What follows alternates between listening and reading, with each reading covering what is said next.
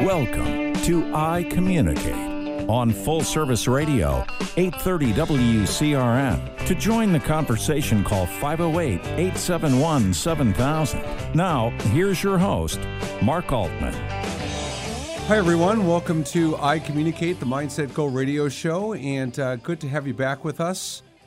Today, we're actually continuing our series we talked last week. We're calling it the Reading Between the Lines series. And last week, we spent a lot of time talking about clients and knowing when a client is in jeopardy of being lost and different proactive steps you can take to prevent losing a client.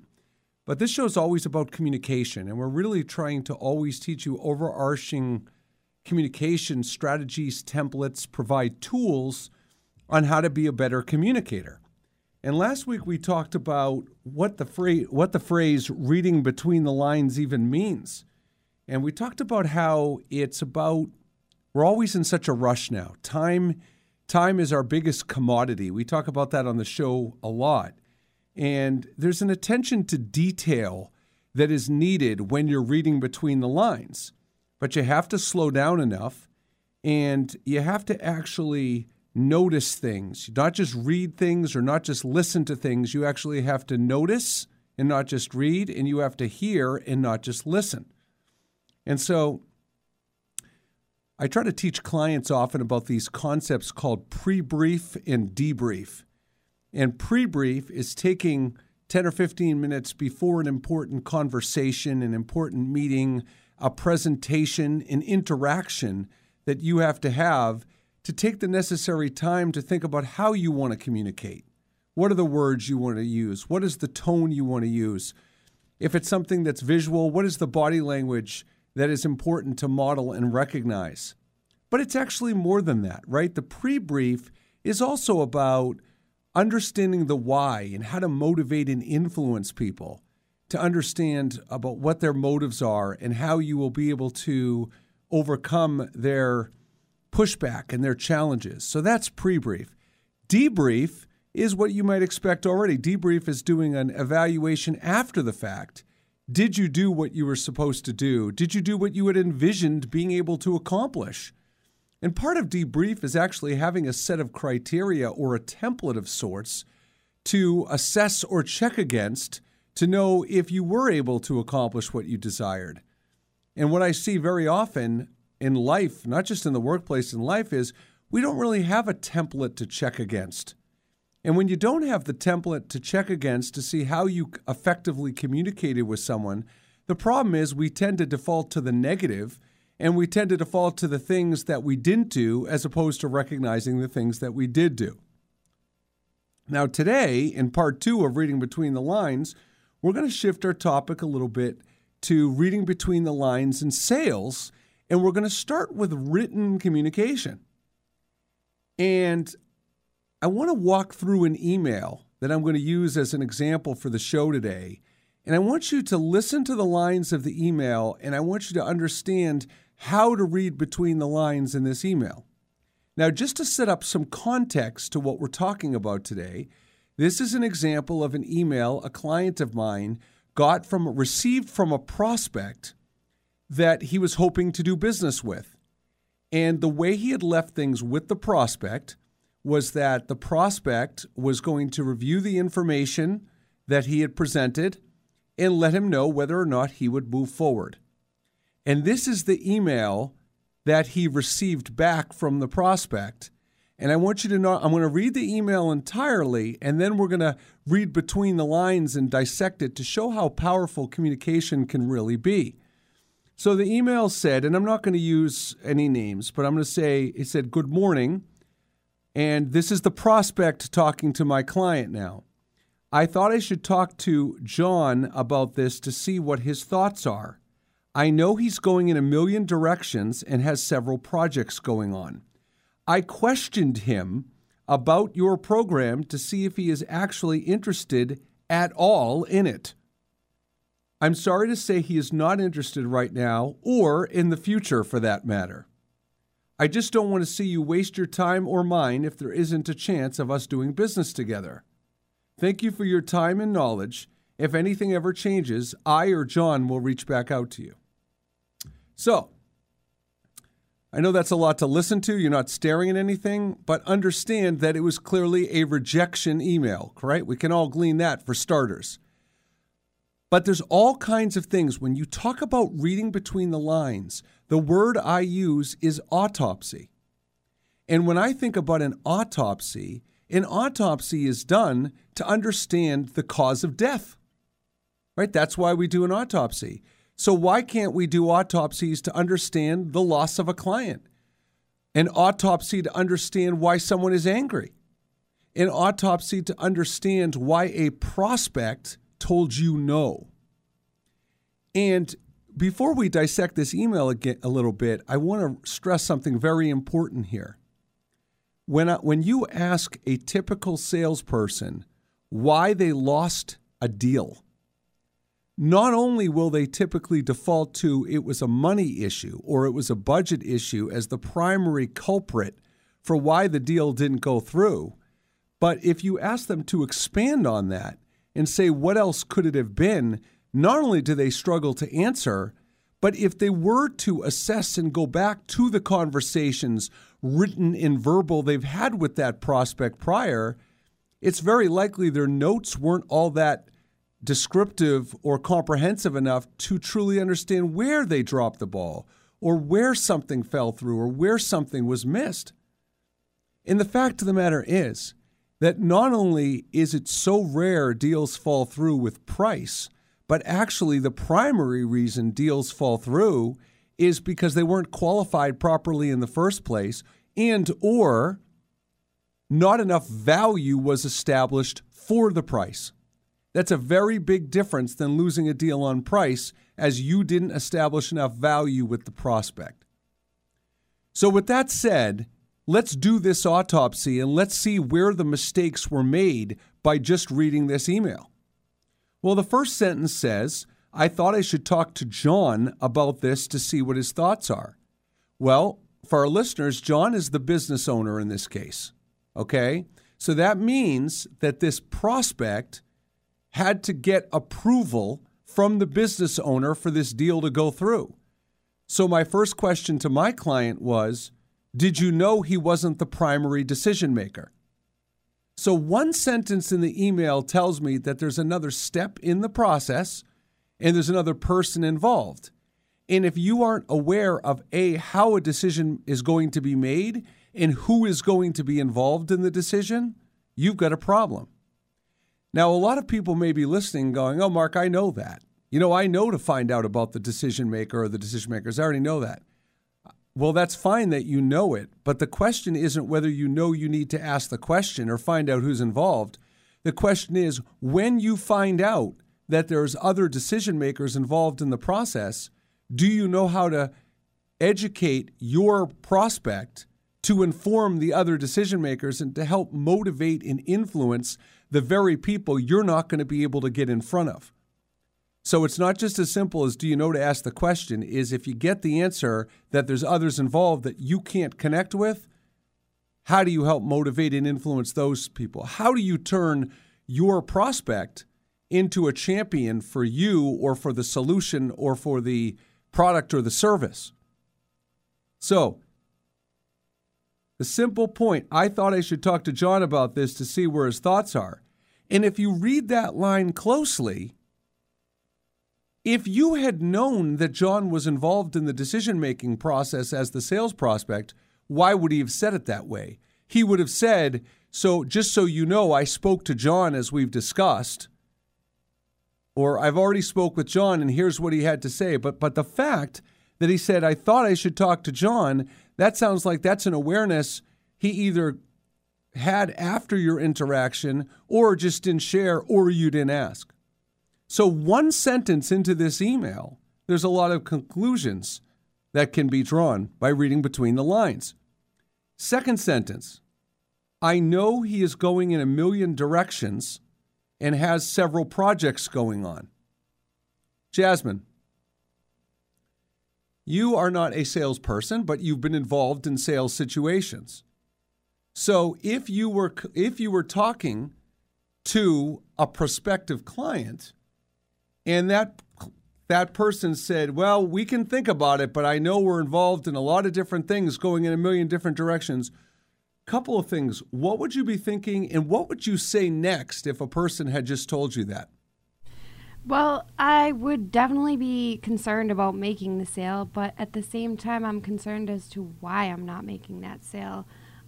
Generally, with the business that I've done in the past, I'm an independent contractor, so the thing that I'm selling is myself. So for me, it's more, what have I done wrong to make this person feel this way, or what did I say that wasn't in my best interest to make sure that they understand, that I am a professional person, that I am someone who can be trusted and who can come into their home and take care of them as a home health aider, who can go to their house and appraise an antique and let them know that this is the real value of it, or, So, but Jasmine, what I'm asking though is, what would you glean if you were watching me, if you got to spy on me, and you heard the other person say to me, the person's going in a million directions and has several projects going on, you would hold up a sign saying, Mark, they're trying to tell you something. What are they trying to tell me? They're trying to tell you that they have too much on their plate, that they're overwhelmed, that they need help organizing, prioritizing, figuring out, what direction to actually go in. Right. So key word there is they need help prioritizing because what I'm presenting is not a priority to them. Right. Right? That's what someone's saying to you, right? Exactly. So the question is, if you're receiving an email like this and you're in sales, here's what you have to ask yourself. Someone says, I know my boss is going in a million directions and has several projects, then you need to understand before you go much further, is this a priority at all? And if so, when? Right? So there's lots of ways to react when someone says, I'm going in a million directions and has several projects going on. I'm going to tell you an ideal way to react when we get back from the break.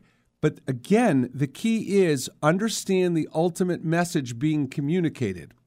So for I Communicate, I'm Mark Altman. We'll be right back.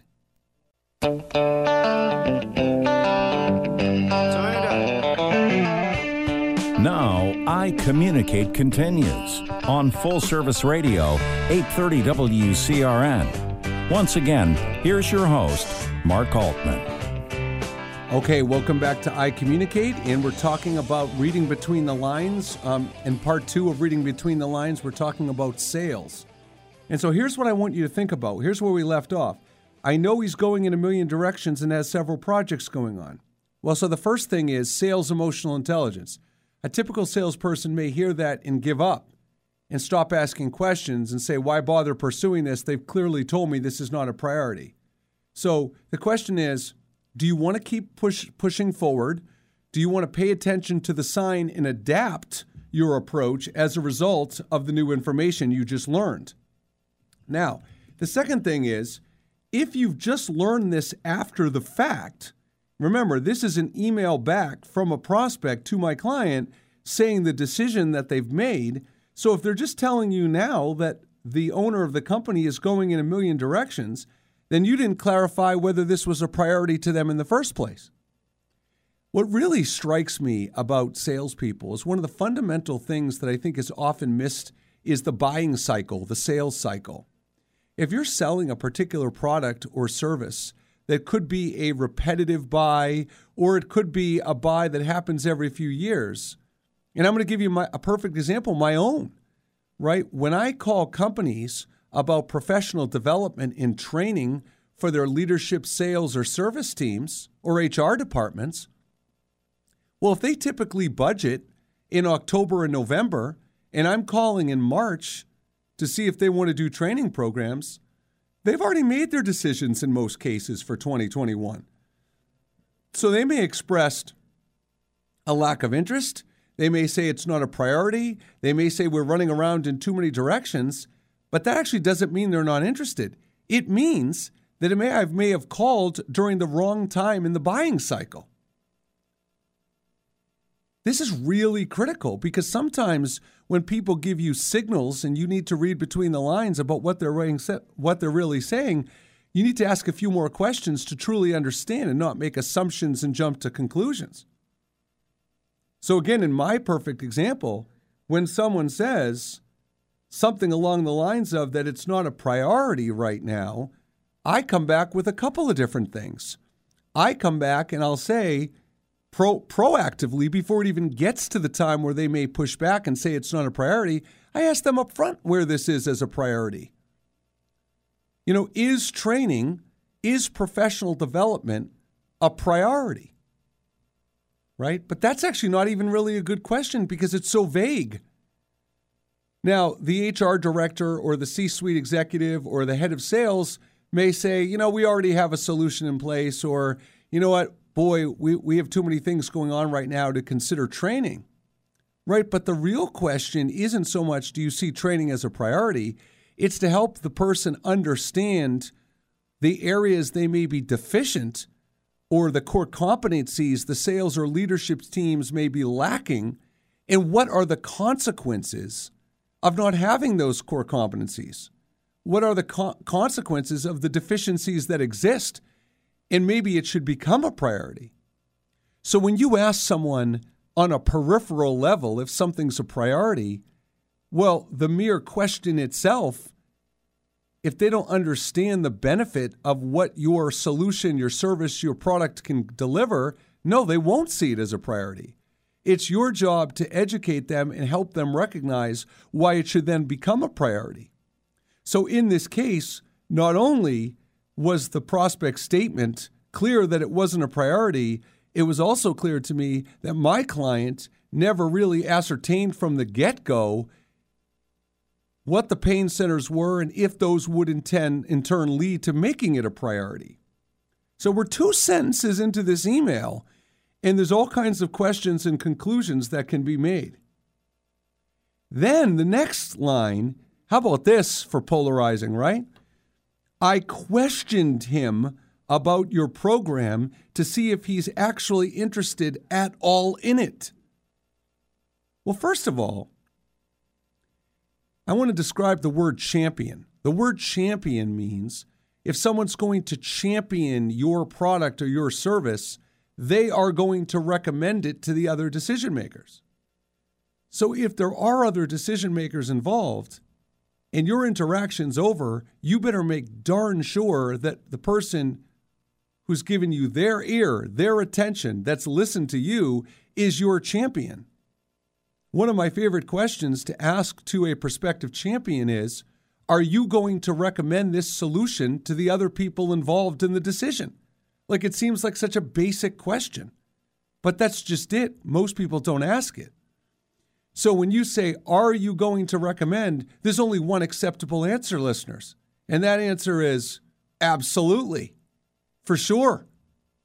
Because what happens if your prospect then says, probably, or, yeah, I think so, I'm leaning that way? Well, then they're not your champion, because then they still, in turn, have some reservations that you haven't even uncovered yet. And just the wording of, I questioned him, meaning your prospect questioned the owner of the company about the program. He didn't say, I recommended your program. He didn't say, I advocated for your program. He said, I questioned him, which means he doesn't seem to have a lot of buy-in or vested interest himself for this program to go forward, and he's bringing it up as an idea to the owner of the company, not as a recommendation or a suggestion. I questioned him. And then, listen to the words. This is not an accident, ladies and gentlemen, to see if he is actually interested at all. He didn't say, to see if he's interested. He could have just said, to see if he's interested. He didn't say that. Actually interested at all. There's a reason why people choose words like that. They're trying to send you a message to leave them alone. They're trying to send you a message that you didn't make your case. They were never bought in the first place. They weren't about to recommend it to their boss because they were never bought in. And when people say interested at all, there's something definitive behind those words. And I don't care if you're involved in sales. We're all salespeople. By the way, We've talked about that over and over on this show over the years. We are all salespeople. You can hate the word sales. You can associate pushy and aggressive with the word sales. Knock yourself out. There are salespeople who are pushy and aggressive. So, yeah, that's true in some cases. But our job on earth, we are always in position to motivate and influence people, whether it's our kids, whether it's our family, whether it's our coworkers, whether it's peers, whether it's bosses, whether it's people that report to you. We're always in position to motivate and influence. It starts as kids.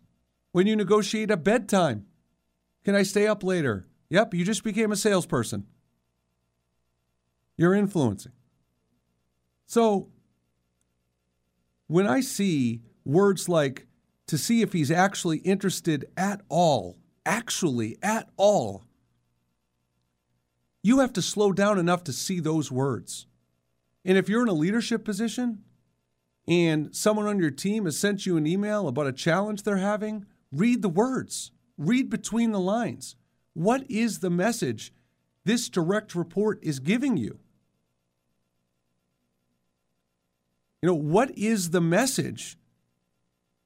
What do they really want you to know and understand from the words they're choosing, if it's written communication?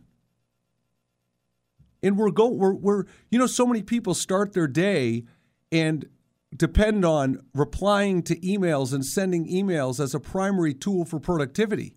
And when you're busy checking things off your list, read, respond, check off the list, to-do items, you don't often pre-brief. You don't often take the time to read the actual message being conveyed by a prospect, by a client, by a direct report, by your boss, by a peer. It all goes with it. So it's just so important that when we do ROI associated with taking time to listen very carefully to the message people are trying to convey and read between the lines to the written message being conveyed, or read the body language, read between the lines to the body language that's being conveyed, there's a huge ROI to that. It's called clarity. It's called better problem solving and decision making. So when we come back for our next segment, we're going to finish up this email and we're going to expand our discussion on autopsies and reading between the lines. For iCommunicate, I'm Mark Altman. We'll be right back.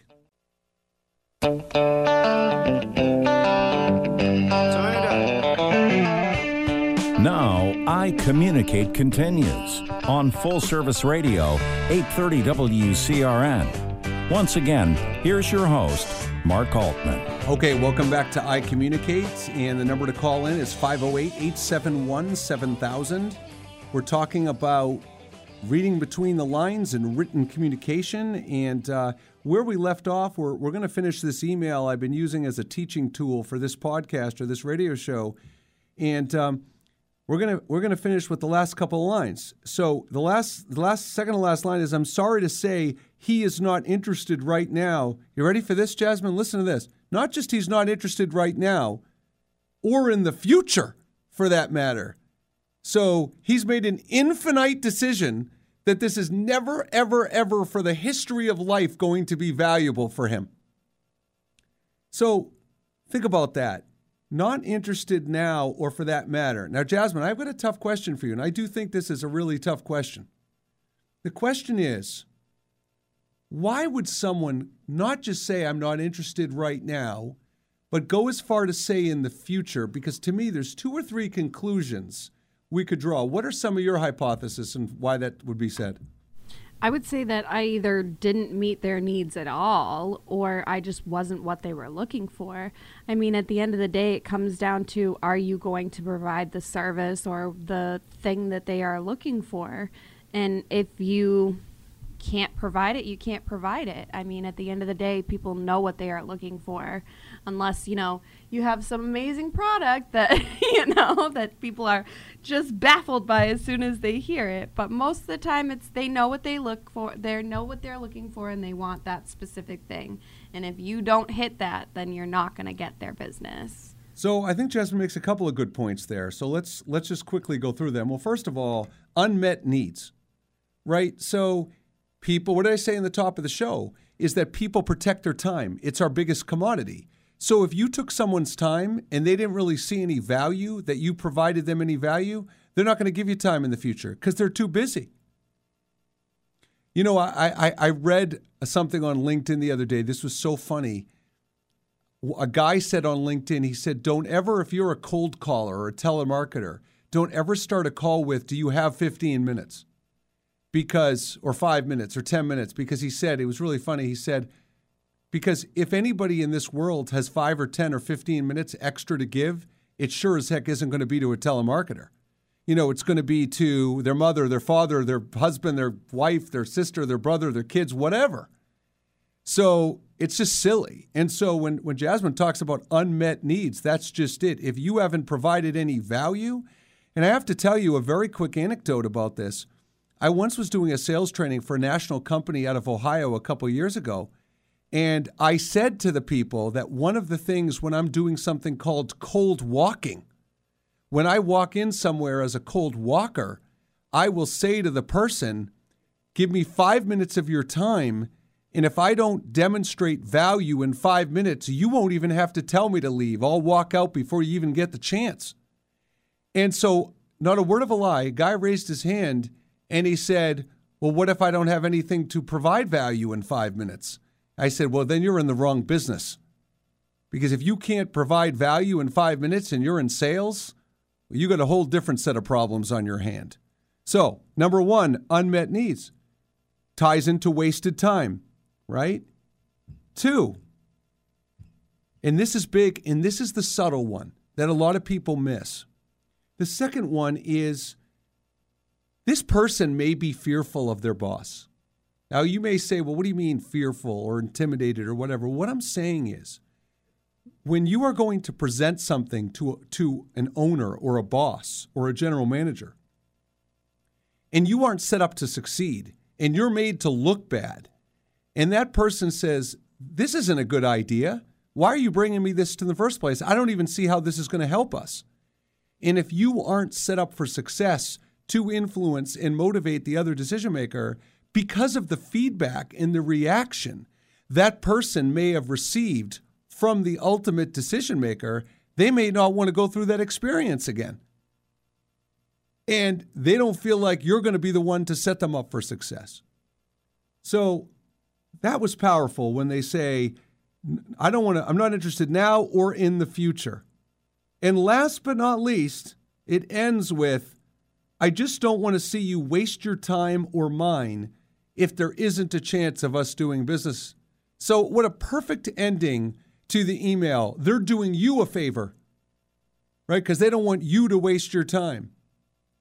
All the things in that email that were missed by the salesperson. So quick recap, just to summarize this whole thing. So here's all the things my client, this salesperson missed, and this was an initial interaction with this client, right? So first thing they missed, right? They may not have understood the decision maker, who the decision makers were, how the decision's going to be made, and how effectively your champion or prospect could motivate the other decision makers. 2, prioritization. It wasn't clear from the get-go that your product or service or solution was even a priority in the first place. 3, interest level, right? What was the interest level? Well, they never really gleaned the interest level. I questioned him about your program. So they weren't the champion. They were never bought into what you had to say in the first place. 4, not going to talk to you in now or in the future. So now when the sales manager, the VP of sales, walks up to my client and says, how come we didn't get that deal? They just didn't. They were running in a million directions. The owner didn't like it. Because that's what the email said. The owner didn't like it. But the email also said about 10 other things too. So when you're a VP of sales and you're trying to understand and do autopsies to understand why deals don't happen or why deals get delayed and dragged on or we get ghosted, there's lots of reasons, and I assure you it's not the peripheral one you're being typically provided. So that is an example of reading between the lines in a sales autopsy. Now let's take it a different direction, okay? We're talking about what happens when you have a call with a client to upsell the client and the different reactions you get. Well, if someone says, this isn't a good time, well, what do you read between the lines there? Again, it doesn't mean they don't like your solution. It means it's not an existing priority right now. Right? What happens if someone says, it sounds intriguing, come back to me at a different time? Well, again, the peripheral read between the lines is, it's not a good time, and then the salesperson gets super excited because come back at a different time means, Jasmine, there's still hope. Yay, I haven't been totally rejected or shut down. But Jasmine, how many people do you think say come back at a different time simply for the purpose of getting the person off their back so they don't have to say no? Exactly. Right? Not only that, but we get that a lot in terms of like, you've met some of my needs, but not all of my needs, so I'm going to go look elsewhere and see what's going to happen and maybe shop around kind of thing, right? Yes. That's a great point, Jasmine, because, when I teach this concept in sales, and I heard a mentor say this one time, it's called happy ears.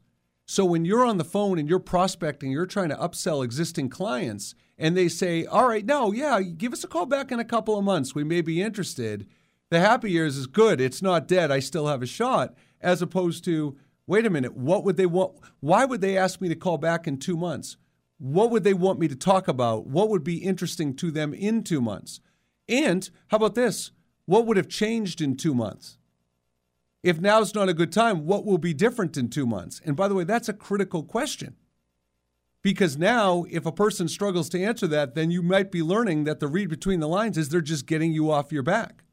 And as Jasmine said, if you haven't provided enough value or interest, then it could be they're just buying time until they can find a better option. So, perfect example for someone prospecting when someone says, call me back at a different time. Now, what about this one? Okay. Come back with a proposal, they say. Yeah, this sounds interesting. Come back with a proposal. Well, what does that mean? So because someone's willing to see your service and product with pricing, that means they're interested? No, it doesn't at all. As a matter of fact, to tell you the truth, I'm going to be a very selfish buyer. If I'm your prospect, if I can get your price with your solution, it educates me. It tells me what the market is. It allows me to shop against other competition. I may have no interest at all. There may be no urgency beyond just me being educated on what something like this costs. But yet salespeople, when they have an opportunity to deliver a proposal, think that means that they're one step closer to the deal. And it may, but it may not. And reading between the lines means you're using sales emotional intelligence to be curious to understand what the proposal step actually means. What are the next steps after the proposal? What are you going to be doing with this proposal? Why are you asking for a proposal? Right? So those are all critical questions. And when we say someone's at the decision-making stage, right, what does that mean? And what does it mean when you're at the closing stage? So when we come back from our final segment, we're going to talk about what to do, how to do the autopsy to understand if you actually are at the decision-making stage and if you are at the closing stage. For Mark Altman, this is I Communicate. We'll be right back.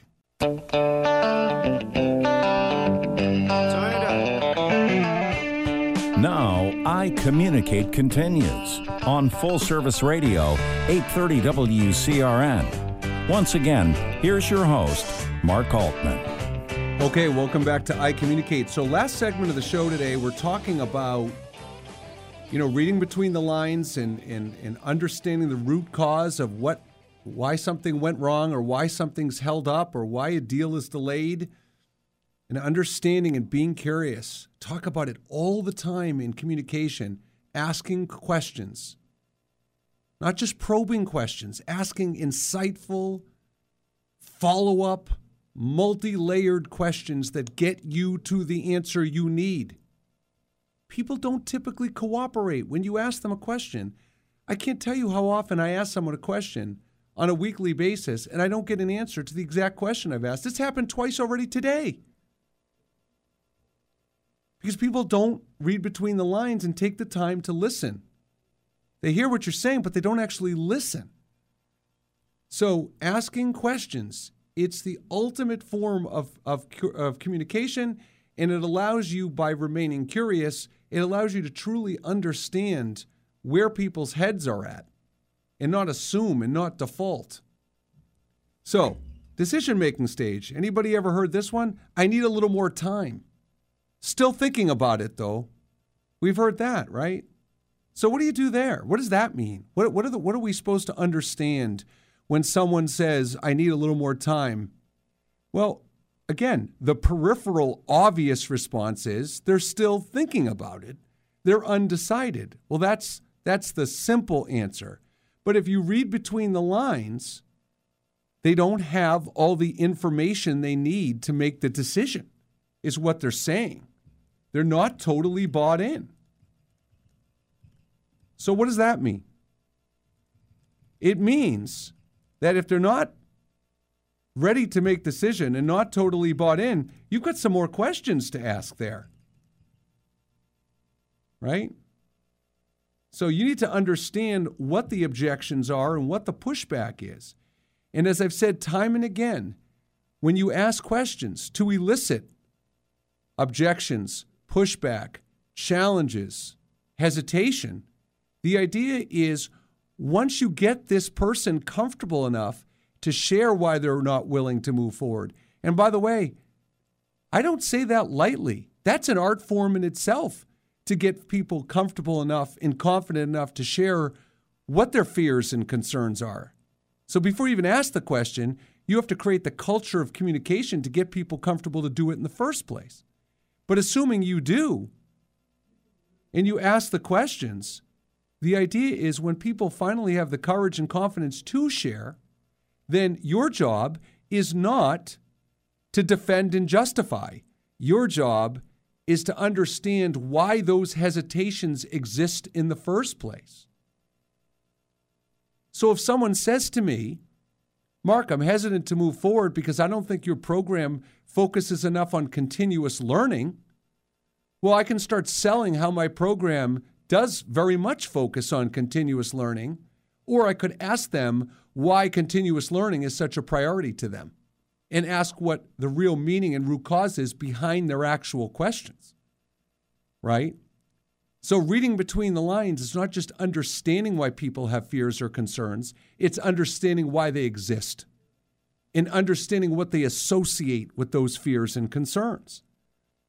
So again, even I need a little more time, read between the lines. It's not just they're undecided, it's understand what's holding them back, the fears and the concerns, and the consequences of those fears and concerns. And then we have closing, right? So sometimes I'll ask salespeople, so what stage is this deal at? What stage is that deal at? Well, it's at the closing stage. What does that mean? It means that they have the contract. They just need sign-off. They just need approval. Well, guess what?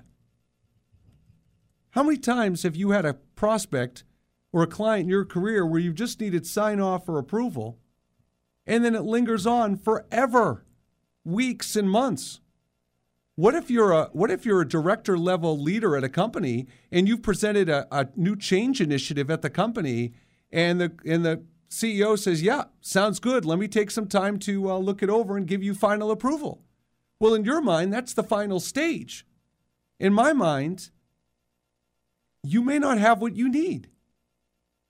Because when someone is looking over a contract and needs sign-off for approval, there could be new concerns at that point. There could be lingering questions. There could be things that they still have been hesitant to ask because the culture of openness hasn't been completed. So the prospect still has lingering concerns that they haven't even shared. So what is read between the lines? Well, if someone says, send me the contract, need sign off and approval, you don't get happy ears and go, yay, once I get the signature, everything's all set. You inquire about what potential issues still may linger once the contract is reviewed. Here's one. What if you think the person you're talking to is the only decision maker? You've asked, you've done the right thing. What's the decision-making process? Who are the decision makers? No, it's me. I make the decision. But what happens when the contract comes in? Does anybody else look at the contract? And do the other people that look on the contract, will they include other people in the organization during that process? And then all of a sudden, questions emerge. So when a contract is being reviewed, I might say to the prospect, do you anticipate any issues at this stage? Are your contracts typically signed off on pretty seamlessly? Who's involved in the contract? Is there anything I can do to make this process a little more seamless? There's a whole bunch of questions to ask there. But if the decision maker is your champion and is that one person, but then other people come into the mix at the contract stage, then you got a different issue going. So there's nothing simple. And that's okay. Anything good in life doesn't come easy typically.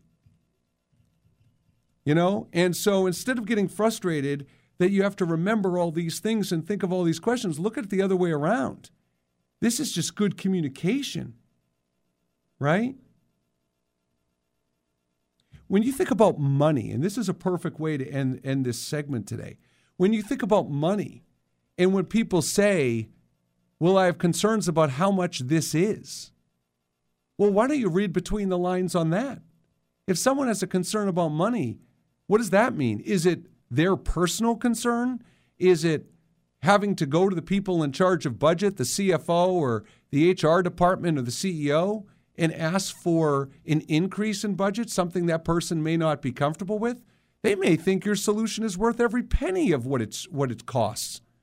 But there could be peripheral issues that unless you read between the lines and really become curious about the pushback or the objection and do the autopsy to truly understand, you're going to miss. So the cost of something, when people have fears around cost or budget, what about negotiation? We talked about this a couple of weeks ago. How many people, because of fears around negotiation, will pay more for something because they don't want to have to deal with negotiating for it? We see this with cars all the time. So reading between the lines, there's three big areas when you read between the lines. One is body language. You have to slow down enough to notice the messages that people are sending with their body language. Do they look confused? Do they look disappointed? Do they look exhausted? Do they look frustrated? When you identify someone modeling or demonstrating body language, what's the takeaway? What do you want to do about that? That's one read between the lines. The second is with listening. So one's body language, right? The second is listening. Are you really hearing the words and the tone that people are saying?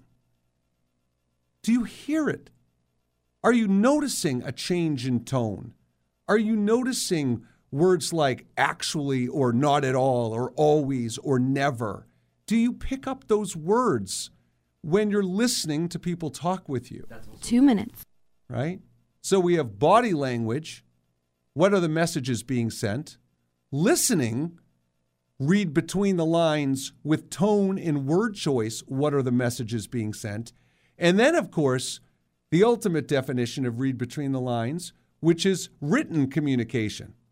And that's what we spent a lot of time on in this show today, walking through that email and what are the various meanings that email could have. Listening to hesitation and pushback with sales stages in understanding when you read between the lines, what else is missing? What is incomplete? What haven't I figured out yet? But I'm going to tell you, ladies and gentlemen, it is time to start paying attention to the root cause and the real reasons why things aren't happening. We can sit and be frustrated that things don't go our way and we're not able to influence decisions in politics and groups, and we're not able to motivate our teams and prospects and clients. But we got to start realizing why we're not. We have to understand why. We have to understand what role we play in motivating and influencing others. We control our actions and thoughts. We cannot control other people. But we have a lot of ability to impact and motivate and influence human behavior. And when we blame other people and we say, well, we didn't get the deal because they said it would cost too much, it's just not true most of the time, the majority of the time. So let's get the right answer. Let's understand once and for all. Let's do the autopsy. Let's slow down enough to read between the lines. Let's do the pre-brief and debrief, and we'll become much more confident and effective communicators. So with that said, thank you again for joining the show. For more information, contact Mindset Go, info@mindsetgo.com. Jasmine, thank you very much, and we will see you next week.